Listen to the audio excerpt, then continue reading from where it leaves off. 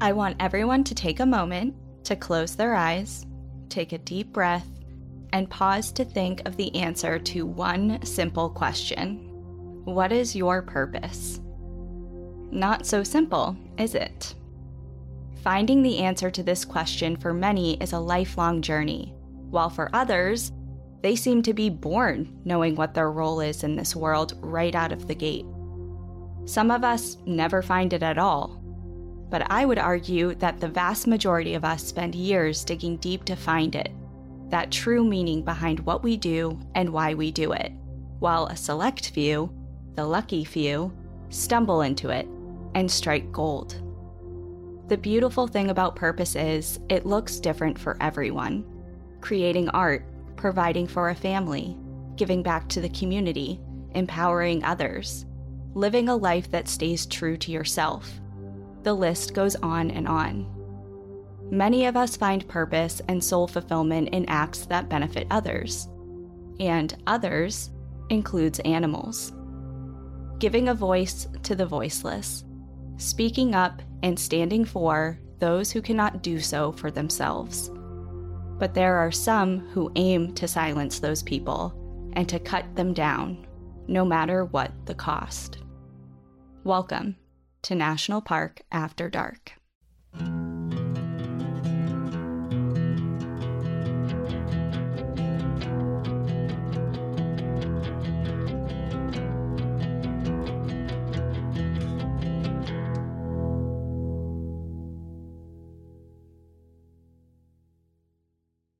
Hi, everybody. Welcome back to National Park After Dark. Welcome back. It's been a minute. Cassie's been here, there, and everywhere, traveling the country. I know it doesn't seem that way because last week was Trail Tales, but I just did I just helped my cousin move from Texas to New Hampshire, and we drove the whole way. So I did a little mini cross-country trip. Just a quick few days. You powered through that. We did, and I wish that I could say I did a national park trip because I drove by, let me tell you, I drove right by Hot Springs National Park, Mammoth Caves National Park, Cuyahoga National Park. Was your hand just like on the glass, like your my face? I was just like crying on. It was raining and rain was coming down. Rain coming down. Well, I'm sorry you didn't get to visit any of those. That sucks. Anytime that you're so close yet so far, it's terrible. I drove by the Mammoth Cave exit, and it was like Mammoth Cave right off this exit. I'm like going by, and I can see where they're digging some of the cave, and I was just like, a single tear rolls down your cheek. So close. Old Avril Lavigne is playing in the background. There's no need for that detail. I don't understand. You're just she's a Nickelback Avril Lavigne person, and it gets under my skin so bad. Everyone hates me now. Everyone's like, you like Nickelback? Yes, I like Nickelback. Well, okay. Oh, fun side story really quick. One time, Cassie bullied me into trying to get the whole veterinary office to go against me and like wanting to go to a Nickelback concert one time in New Hampshire. Like really bullied me. And I'm like, I'm not fucking going to Nickelback, okay? And it didn't work. I don't think anyone went. She didn't go. None of us went. Yeah. Yeah, well, it's very sad. But Nickelback played in New Hampshire once, and we missed it. I don't think anyone's upset over that. But okay, anyway, we're getting sidetracked because we're not anywhere in the States today, and we're going somewhere that's on your bucket list, which I know doesn't really narrow it down much. I was going to say, and that is where? And that's what? So we're going to be going to the continent of Africa, which we've been to before in some of our episodes, but we're going to a completely new country, and we are going to Rwanda. So are you ready? I'm so ready. So we're going to Volcanoes National Park in Rwanda. Okay, I know nothing about this national park. And also, because I titled it Volcanoes National Park, and I know that we've done Volcanoes National Park in Hawaii. Right. So totally different one. This one is located in northwestern Rwanda. The area was first protected in 1925 and was actually the first national park in all of Africa. And it is named after its most prominent geological features, being the volcanoes. The park encompasses 160 square kilometers, or about 62 square miles, and 5 of the 8 dormant volcanoes in the Virunga mountain range. The tallest in the park being 4,507 meters, which is over 14,700 feet. So these are tall mountains. I'm pretty sure we've talked about Virunga before. I think I maybe recommended also the Netflix documentary by the same name. I mean, this is like way back, episode 9, I think, 8 or 9. Yeah, that was the one where you did the women in Yes. Virunga National Park. Yep. So we've talked a little bit about it, but this park actually borders Virunga National Park as well as Maninga Gorilla National Park. So this park has others surrounding it, which is really cool. The whole continent of Africa is cool because I feel like there's so much protected land there. There's so many national parks there. And I know. huge. I wonder how many national parks Africa has. That would be interesting. Are you Googling it? Yeah, I'm Googling it. Can I guess before you tell me the answer? Yes. Okay. 238. Close. Very close. Really? Yeah, there are over 225 national parks and popular game reserves on the African continent. That's close. That's really close. Oh, but then another thing says Africa has a total of 268 national parks. And I said 238. Yeah. Wow. Okay. You're very close. It's either 225 or 268. I can't tell from my very quick Google search. But... Okay. So there's a lot. There's a lot. Yeah. So this park contains the volcanoes, montane forest, bamboo and evergreen forests, swamps, and grasslands. It's rich in biodiversity and is home to thousands of species of plants, animals, and insects, many of which are endemic to the region. And we've talked about endemic species before. It means that they are found nowhere else other than in that place. Forest elephants, buffalo, double-colored sunbirds, spotted hyenas, bush pigs, and golden monkeys can all be found here. And with all of its beauty and variety of flora and fauna, this park is famous for one animal in particular, one that has become almost its poster child, and that is the mountain gorilla. As of 2019, the global wild population of mountain gorillas was just over 1,000, and they are currently listed as endangered on the IUCN Red List. And Volcanoes National Park is home to nearly 50% of that entire number. So this park is vital to the mountain gorilla species as a whole, or subspecies, I should say. So while visitors to the park participate in activities like caving, touring the lakes, taking cultural tours, mountain biking, and hiking the volcanoes, by far the most sought after activity is gorilla trekking. Thousands of people every single year come to the park for this reason alone. The most popular times for this activity is during the drier months, which is about mid-December to February or June through September. And if you're interested in going, you have to purchase a permit and take a guided hike. You can't just walk in and do it yourself. Makes sense.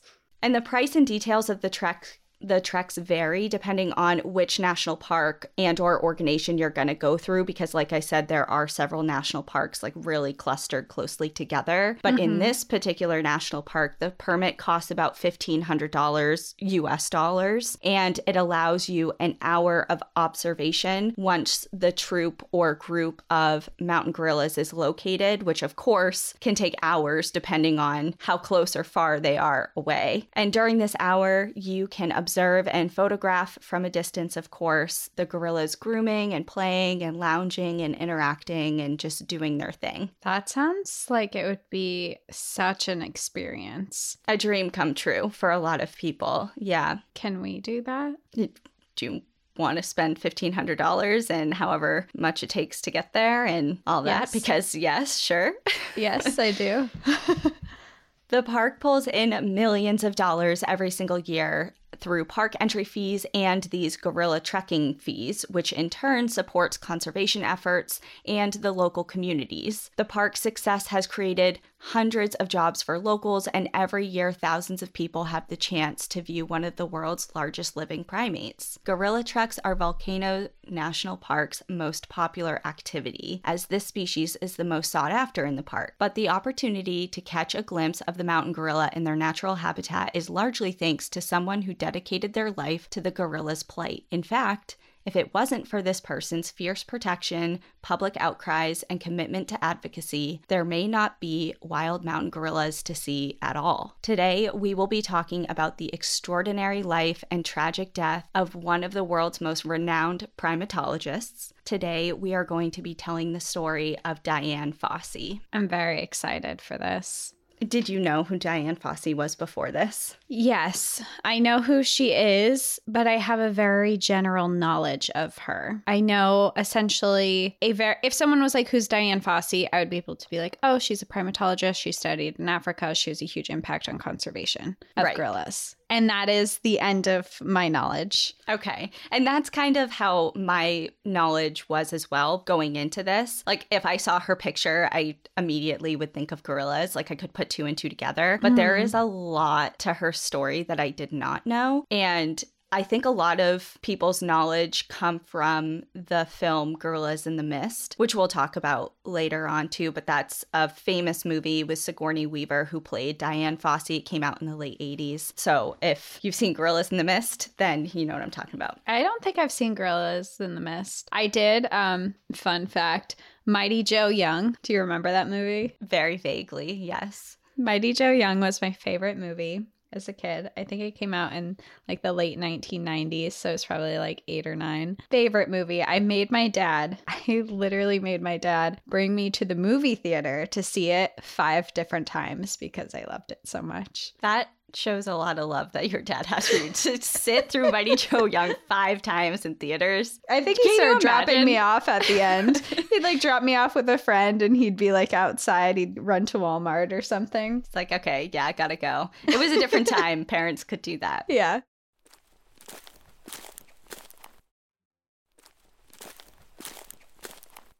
Okay, so Dian Fossey was born on January 16th, 1932 in San Francisco, California. She was an only child and her parents divorced when she was small. Her mother remarried when she was still fairly young, and it seems as if she had a pretty strained relationship with her stepfather and later her mother as well. She was largely estranged from her family later in life, but she did excel in academics in high school and was an accomplished equestrian. After high school, she enrolled in junior college where she began studying business, but during a summer break at the age of 19, Dian changed her mind. She had spent the break working on a ranch in Montana and switched her major to pre-vet at the University of California, Davis. Her heart was with the animals, but found some of the chemistry and physics prereq courses for veterinary medicine kind of challenging, and ultimately switched her major 2 years into that program to study occupational therapy instead. And I can just so resonate with this. I mean, it's not the same thing, but when I was in college, I graduated with my biology and environmental science degree, and there were 2 classes that differentiated me getting a BA versus a BS, and they were like organic chem 1 and 2 versus just like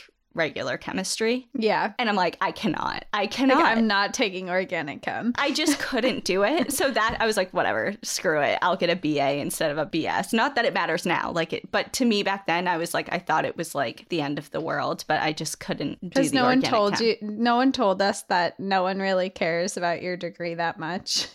Yeah. At that time, it was like, yeah, the biggest deal not that they don't care, but BA versus BS. It was the same thing where everyone's like, every employer you ever have will look at your transcripts. Right. Like, I don't think that's ever happened to me one time. No. I guess it's probably different if you're going to Harvard or Yale and you're at like those Ivy League schools. Or I guess we didn't go to school to be doctors or anything too, but I was always told everyone's going to look at your transcript, blah, blah, blah. But it was always a joke at my college. It was like, D's get degrees. I don't. Well, and here's the thing. They do.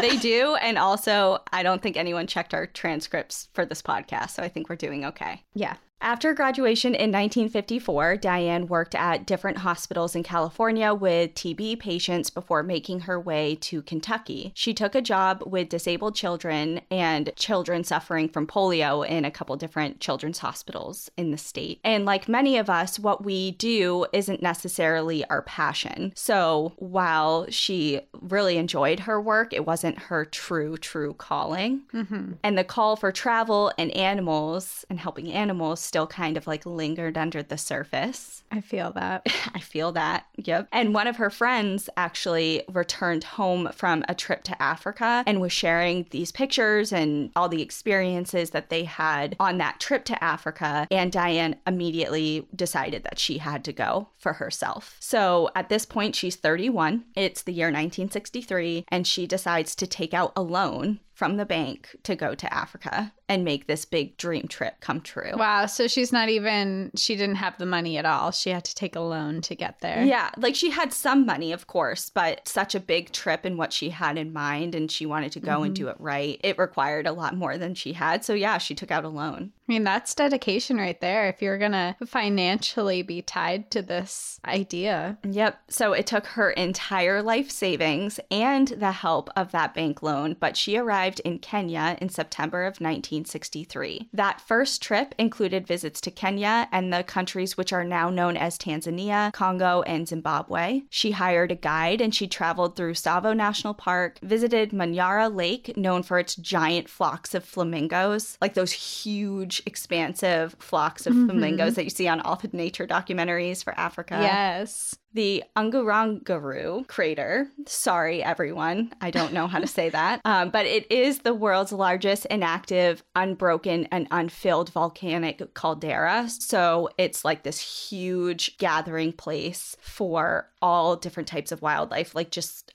a wildlife photographer's dream, and she did. Very cool. Take her camera and documented this whole trip. And she also went to the famous archaeological site of Olduvai. What's that? It's like a big famous archaeological site where we're going to get into it a little bit, but It kind of plays a big role into what happens with her pivotal moment in life and decisions. But that gorge site is an active excavation site it was at the time. And she also went to Mount Makino, the location of the first reliable field study of the mountain gorilla. So she did a lot on this trip. And while the entire trip was very memorable, Diane had one notable pivotal moment that changed the course of her life. And that's when she was at that archaeological gorge site.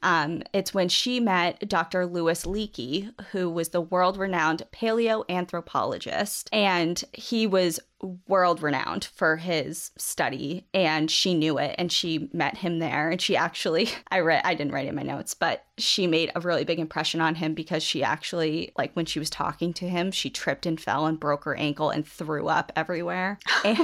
That's a hell of a first impression.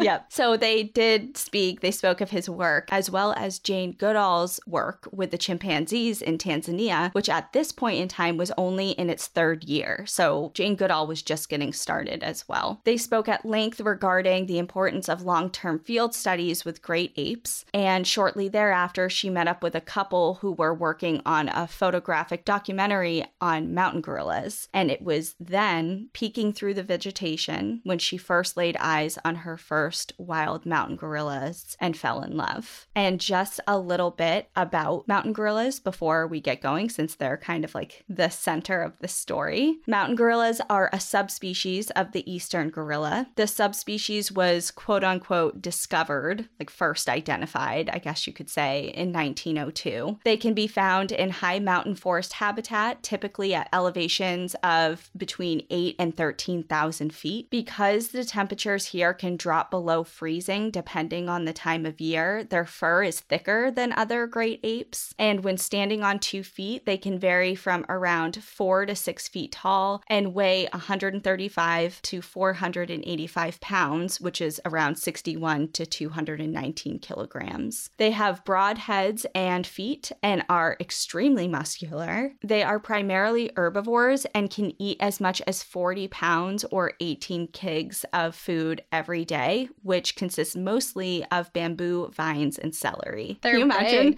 40 pounds of celery? And no peanut butter. I no can't. peanut butter. No. No ranch.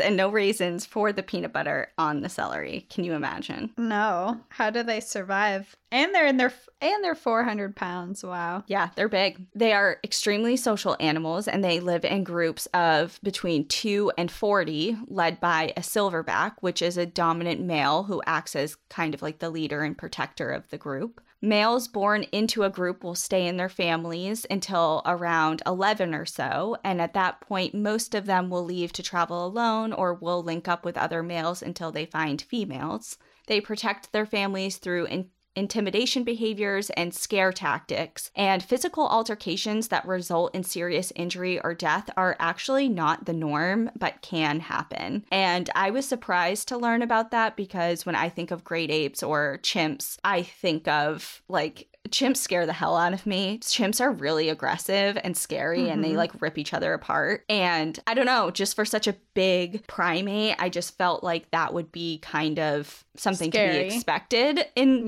their behavior. But a lot of it is just what I said, intimidation and kind of like bluff. Like, you know, when bears bluff charge, is kind of like that. They don't want to fight, but they're ready. So they're nicknamed the gentle giants, if that adds anything to their character. So while it's not, you know, like they could kill you very easily or each other. Don't pet them. But, yeah, I'm not saying that they're like totally peace and love, but overwhelmingly aggression, especially interspecies aggression, is kind of rarer than I thought it would be. Yeah, that's interesting. They are the second closest relatives to humans beyond chimps and bonobos. And although they have sometimes got a bad rap in pop culture, like I said, they are described as gentle giants by researchers and from those who spend the most time with them. So it's really no wonder why Diane fell in love with them. You know, there's something about great apes I think that we can all relate to. Just they're so human looking and their behavior and mannerisms. It's hard not to be intrigued by them. Mm-hmm.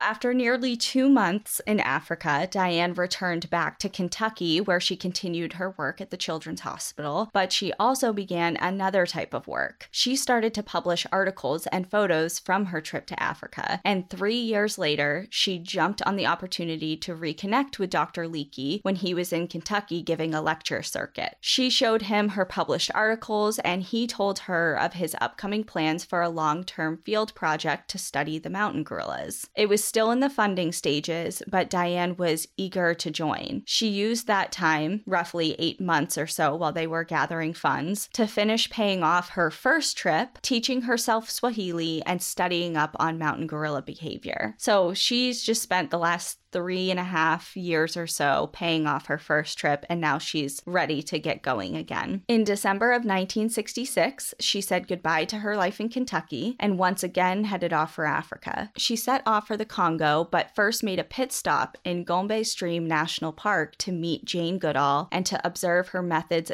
of observation and research with the chimps. So cool. I know.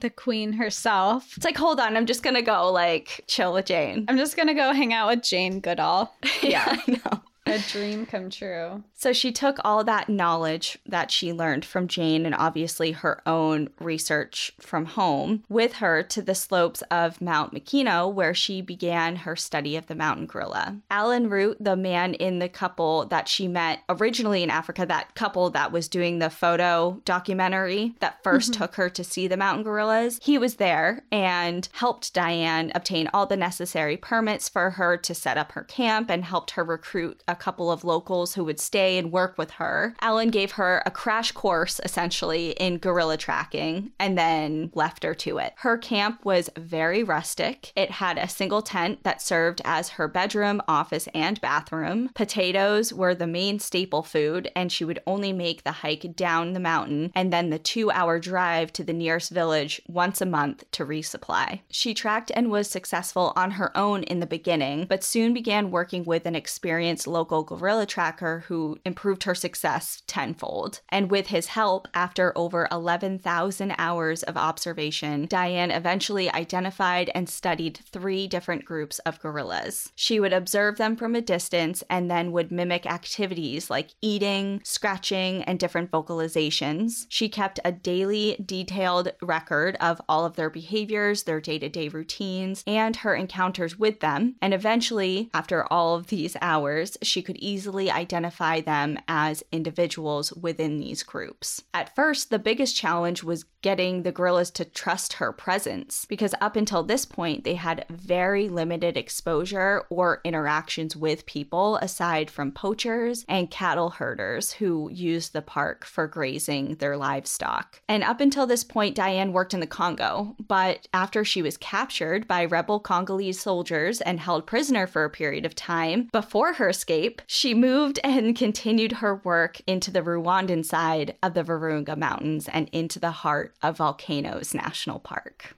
Hold on. You just said that so casually. Because, before she was kidnapped by rebels and then escaped, she went on and studied gorillas. Like, what? Yeah, she continued her work just on the other side of the mountain range. Yeah, so I didn't want to get too into it because that's like a whole other story on its own. But yeah, she was captured by the Congolese rebel soldiers and she was being held as prisoner. And she actually somehow convinced them to drive her to another location, like under this false guise of she needed to do something with her car, or like something needed to be done. So they brought her to this location.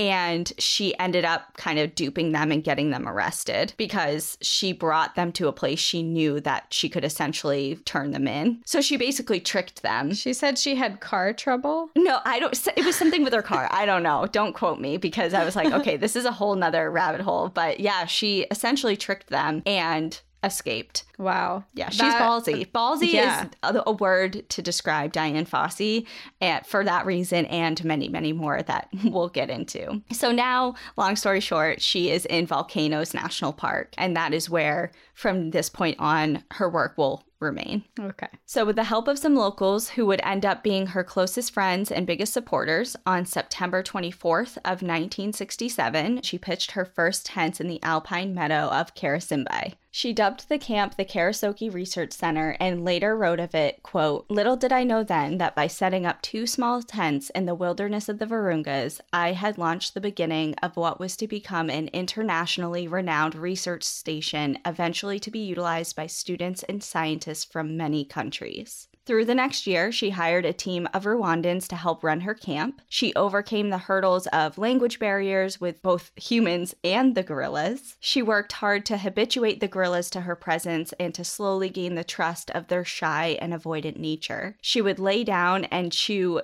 cherry celery, kind of like how they did, on their backs while they ate. She chose to knuckle walk versus standing upright when walking around them in their presence. She vocalized like them and overall just kind of piqued their natural curiosity. Like, what is this thing doing? You know, and they were intrigued, and that she eventually won them over and won their trust. So was she interacting with them, or was she just nearby mimicking their behavior? Both, eventually. Okay. Mm-hmm. Bob Campbell, a photographer for National Geographic, caught wind of her work and paid her a visit in the late 1960s. The piece he published on her and her work launched her into the limelight and garnered international attention. Suddenly, and I'm just going to say this, I'm not even going to try and pronounce this word more than once because it's very difficult for me. But I think it's important because it does come into play later on. But she was known to the locals as Nera Amakabili, and that it translates into the woman who lives alone in the forest. And now this woman who lives alone in the forest is now known internationally. for her work with the gorillas. So kind of what Jane Goodall was doing with the chimpanzees, Dian Fossey was becoming with the gorillas, and she used that newfound fame for good. She harnessed all that attention, and instead of soaking up the limelight on herself, which she could have easily done, she shifted the focus instead upon the plight of the gorilla. And just as a side note, she was a little uncomfortable with her lack of academic qualifications at this point, because remember, she worked as an occupational therapist with children. Like, she doesn't have a background in this at all. Right. So she was a renowned gorilla expert in her field of work, but she didn't have like any degrees to back it up, and she was kind of uncomfortable with that. So she enrolled in the animal behavior department at Darwin College in Cambridge in 1970. During that time, she traveled between Cambridge and Africa for a period of 4 years while she earned her PhD. This helped bolster her reputation and really gave people little to no room to kind of question her when it came to her expertise, which was very important. And she needed people to take her seriously because the gorillas were in trouble. Interestingly, this national park, Volcanoes National Park, was originally established to protect mountain gorillas from poaching. That was the whole reason that it was first established, because historically it was a huge problem. And I do say historically, I mean, there is still a huge poaching problem, but it was certainly in full swing during the time that Dian was there. Poaching is one of the biggest threats against mountain gorillas, along with habitat loss, habitat fragmentation, and climate change. What is it about gorillas that make them, I guess, valuable to poachers? So I will explain that a little bit. So starting with poaching, wildlife traffickers could earn hundreds of thousands of dollars for a single animal, and various physical anthropology departments throughout the world at that time were eager to obtain gorilla skeletons or skulls, so there was a demand for them. And tourists visiting the country would often purchase gorilla hands as keepsakes. So it's a souvenir? Yeah. Oh, that's sad and interesting. It's also interesting that part of the community that is studying these creatures are also creating a demand for them. Because I'm sure that that's not their intention, especially if they're studying them. I imagine that it's for other reasons, but it just came as like a secondary need. It was supplying money, I think, but poaching's illegal. It was illegal.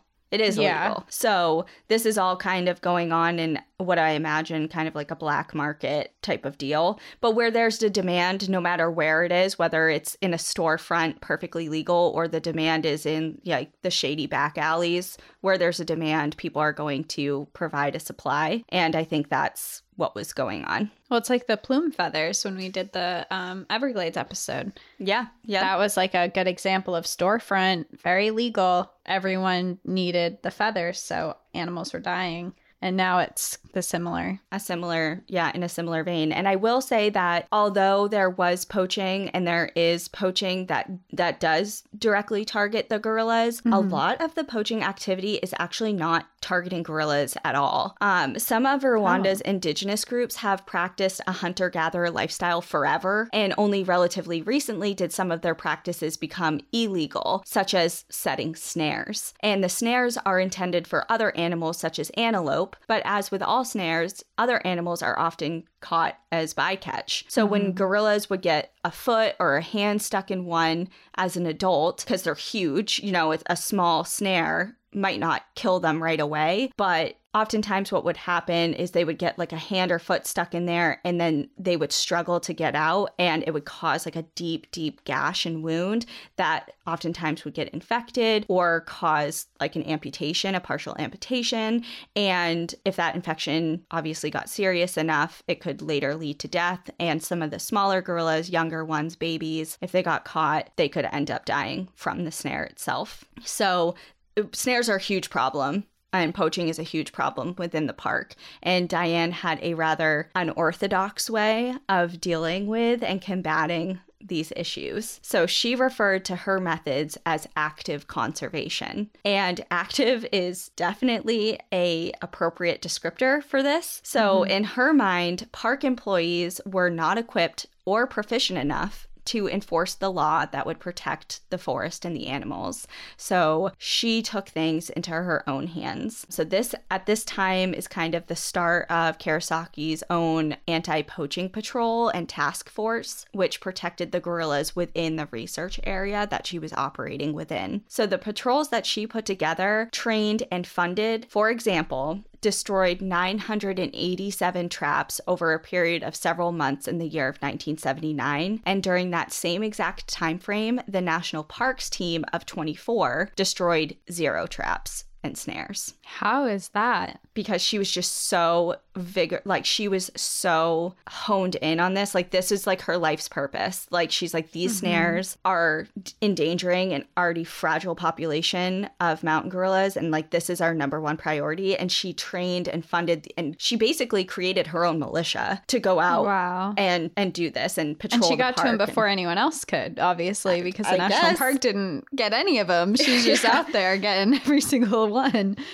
So she viewed all of these tactics as necessary. And although they may have been extreme, she felt that as though the circumstances were dire and warranted this exact reaction. Because along with destroying traps, this team, like this anti-poaching team, also warded off poachers. They took continuous census counts of the animals and lobbied for the expansion of their habitat. So they did a lot of things.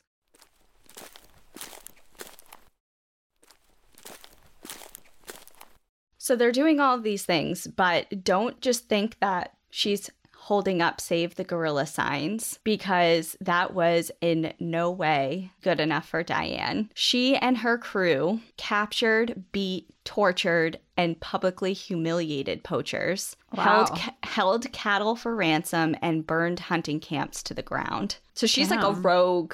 She's a warrior. She's a warrior. She's a warrior. She's not just an advocate. She's in the war zone here. She's doing active conservation. That was her thing. Yeah. So although she did work with the national park, it wasn't always a great relationship, because remember, she's operating out of the national park and taking a lot of things into her own hands, which didn't always go over so well. I can imagine. And she accused the national park, actually several times, different national park employees, that they were actually aiding poachers by helping them locate and capture infant gorillas to be sold off to zoos. And she often challenged the Rwandan government to uphold and enforce stricter poaching laws. So in short, while her methods were very effective, she pissed a lot of people off in the process of all this. I can imagine, especially if she's going after these big poachers who probably have big connections with dangerous people.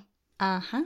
And then, of course, another thing that she's combating is habitat loss. So, for example, in 1969, nearly half of the forest in the national park, which is obviously critical habitat for a very critically endangered animal, was cleared for pyrethrum, which is a flower that looks kind of similar to a daisy, but it was cultivated for use in pyrethrin pesticides, which I've used for ticks, like back home in the Northeast. I remember spraying pyrethrin like for the tick issues out there. So that's kind of where I remember seeing that. But so these flowers were grown and cultivated, and this product was largely exported. And the area surrounding the mountains of the park is also home to some of the most densely populated area, like rural communities in all of the continent. So there's all of this clearing going on. There's cattle grazers in the park. There's communities pushing up literally right to the edge of the forest of this critical habitat. There's poachers in the park. There's a lot going on here. And Diane's kind of just like trying to fight it from all angles. So the gorillas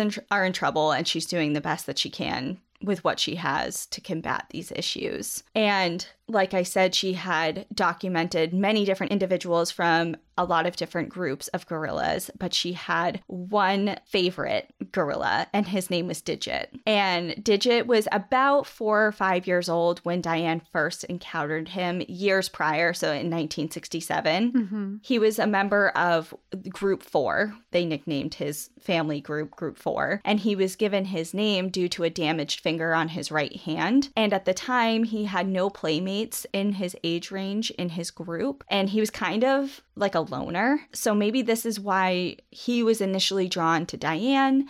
whatever the reason, the feeling was definitely mutual. And they had a relationship that spanned over 10 years. They were really, I hate to say this, but they were really close friends. And she studied him and got to know him. And he was very comfortable with her for almost a decade. They had a really close kinship. He was very curious and playful and proved to be trusting of her even well into his adulthood, which sometimes is rare. You know, as infants, they're curious and, you know, whatever. And as they get to be adults, they kind of shy away, but not Digit. So Digit was actually also part of a famous National Geographic photo shoot. So this made him kind of like the unofficial representative and somewhat poster child for the park's gorilla population. His face was all over things like posters, pamphlets, billboards, anything to do with the park or mountain gorillas in general. When you saw a picture during this time of a mountain gorilla, a lot of the times it was of Digit. I've seen pictures of him and videos of him before. Yeah.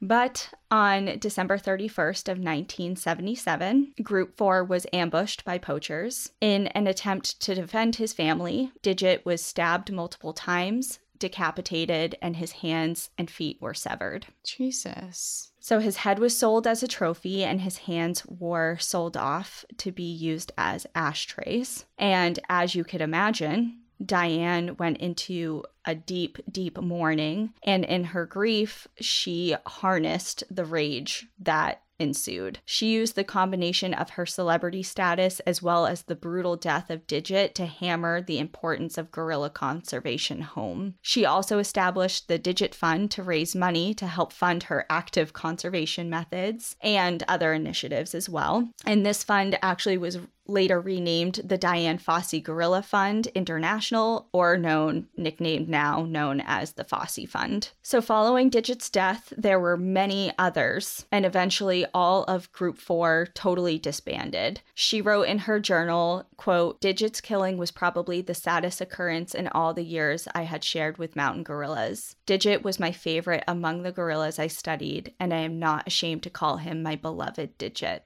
So Diane's public outcries about these deaths and the issues surrounding gorilla conservation was successful monetarily. It turns out that gorillas make really good fundraising animals, and most of the money coming in began being channeled through the African Wildlife Foundation as kind of a way to process a big portion of these donations and funnel into different initiatives. And the foundation wanted to set up gorilla tourism as a way of providing the country with income. They wanted to train and increase the number of park guides and to educate the public about the value of gorillas and their habitat. So they kind of wanted to do a three-pronged approach to use all of this money.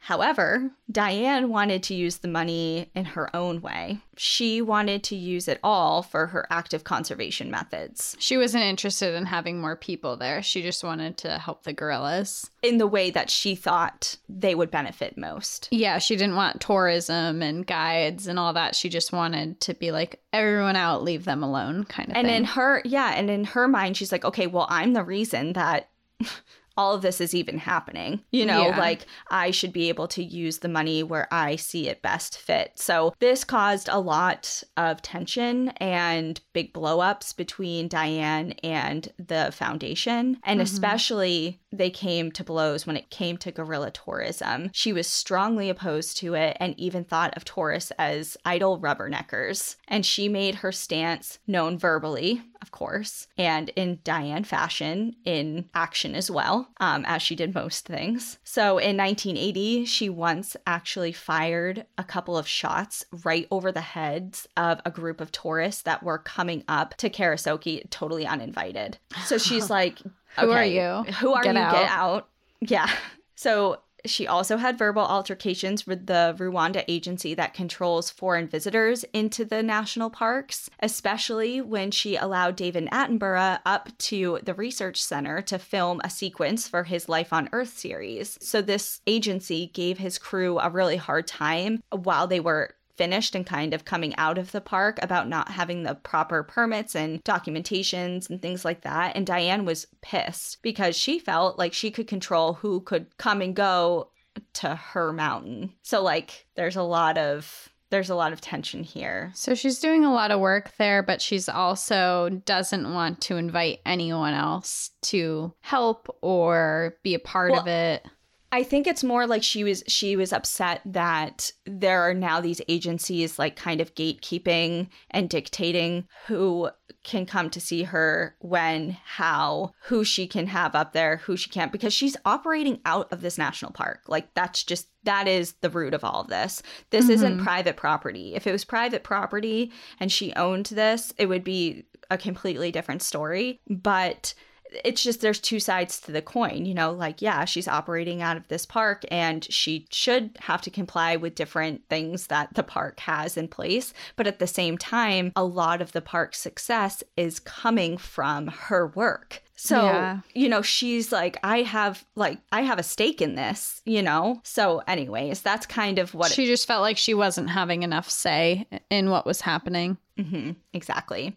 So tensions continued to rise and altercations with more and more people became more and more commonplace. When Diane discovered a letter by a coworker that had been drafted to be sent out to National Geographic, which was one of her biggest sources of income at the time and backing for the research center, about how badly she was running the research center and how her presence had begun becoming dangerous, she was now absolutely convinced that there was an all-out conspiracy to get rid of her. And she became extremely suspicious of everyone at camp, everyone that participated in the study, and she was sneaking up to different cabins at night of various researchers to kind of eavesdrop into their conversations. She was opening their mail before they could get it. She was just looking for evidence that kind of supported this theory that she had, that there was a conspiracy against her. Like they were trying to overthrow her kind of thing? Essentially. And in 1980, just as all of this was kind of coming to a head, Cornell reached out to her and offered her a visiting associate professorship. So she took the offer and moved to New York and taught at Cornell for 3 years. And she used this time away from the research center to focus on writing her book, Gorillas in the Mist, a memoir about her years in the rainforest with the mountain gorillas and how important the need for conservation efforts were. So work in Karasaki continued in her absence, and she returned in 1983, but not for long. Several weeks before her 54th birthday, on December 26th, 1985, Diane was found murdered in her cabin. Gaining her fair share of enemies during her crusade to save the gorillas, the question of who to blame for her death goes way deeper than you may think. And that is where I am going to leave everyone for part 1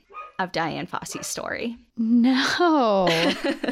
Oh my, that is a cliffhanger to leave us on. She was found murdered? I can't even ask you questions. Can I ask you questions? How was she murdered? I mean, you can ask me questions, but without getting too far into it, because that's what part 2 is for. She was found murdered in her cabin. Someone had killed her with a machete. It was very brutal. Yeah. Wow. Holy shit.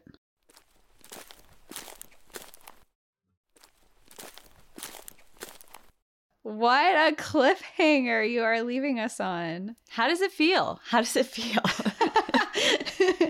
is payback for my 2-part tours. 2-part tours. Yeah. Yeah, 2-part tours. Say that 3 times fast. Well, it gets insane. I was originally going to do it into one big episode, but there's just too much going on here. There's a lot more to come. And in part 2, which is going to come on out, it's going to come on out on Thursday. So it's just a couple of days away. We're not going to make you wait a full week. And we'll be taking a bigger, deeper dive into why Diane made the enemies that she did, break down her case, how it was handled. There's a lot going on with that. And then, of course, we'll talk about the mountain gorillas today and what's going on with them and what's going on with the national park. Oh, well, I can't wait. This sounds like it's going to be very, very interesting. Yeah, Diane is a very interesting person because she's celebrated and she's also looked upon, especially looking back on like her story and the way that she had a lot of different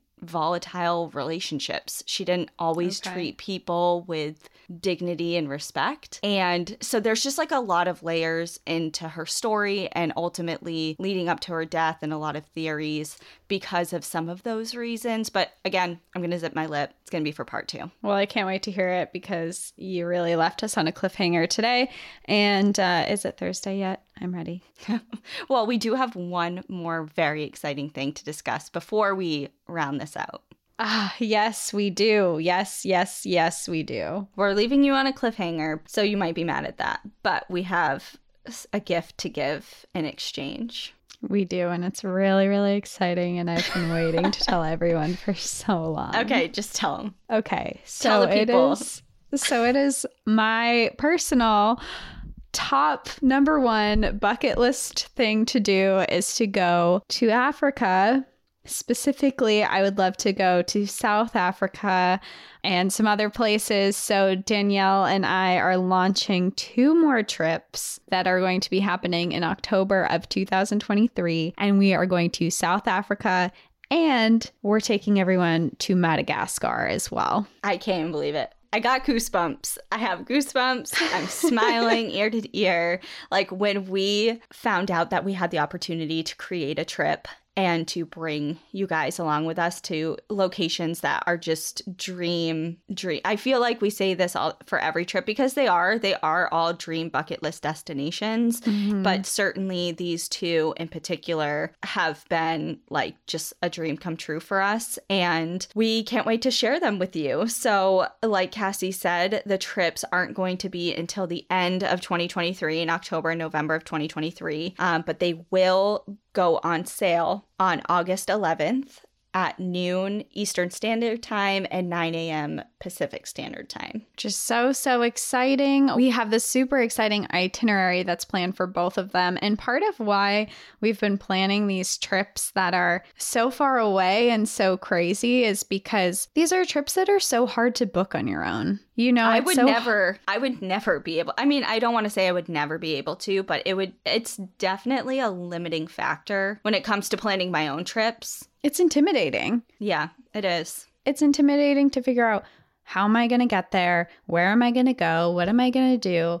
Is it safe? You know, it's just like, especially when you're going to different countries, there's just so many questions. So part of why we've been putting together these itineraries in all these different countries is because we want to make it accessible to people and make it something that's exciting. So for South Africa, we have some pretty crazy stuff that we're doing. I mean, we're going to be kayaking. We're going to be doing safaris. We're going to see the Big 5. We're going to be going to a national park. I mean, South Africa is going to be so amazing. I'm really, really excited. Well, so paddling with the penguins. Obviously, the 2 different safari drives. There's going to be a couple hikes involved, a wine tasting because balance. Wine.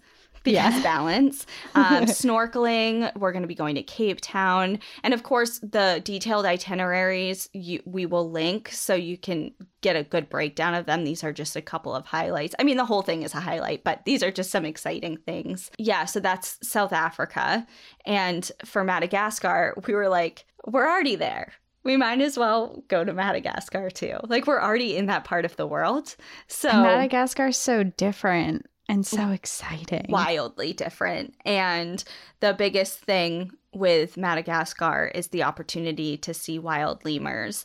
So we're going to be visiting a national park in Madagascar as well. We're going to be visiting a lot of different local communities and learning about the culture there. We're going to take guided tours. It's just going to be so amazing and just a completely different part of the world that I certainly never thought I would have the opportunity to see. Mm-hmm. And we are so happy that we can extend the opportunity to you as well. So we're going to put it on our link tree, right? Cassie.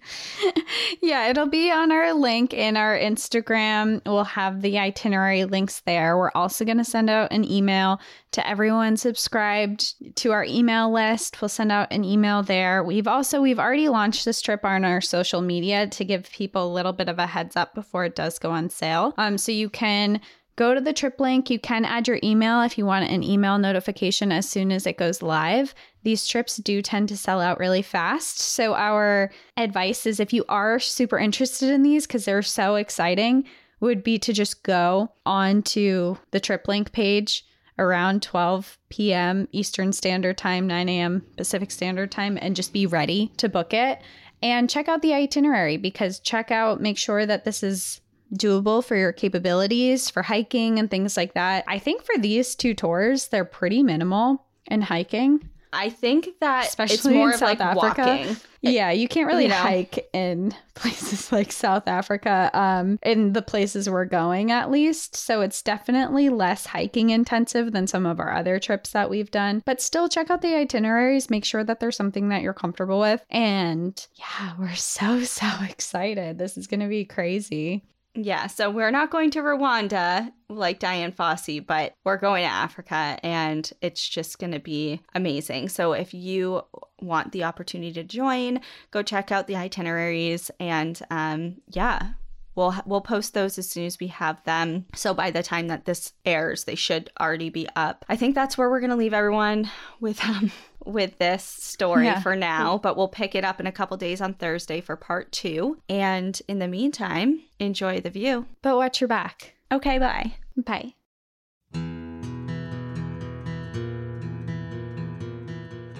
Thank you for joining us again this week.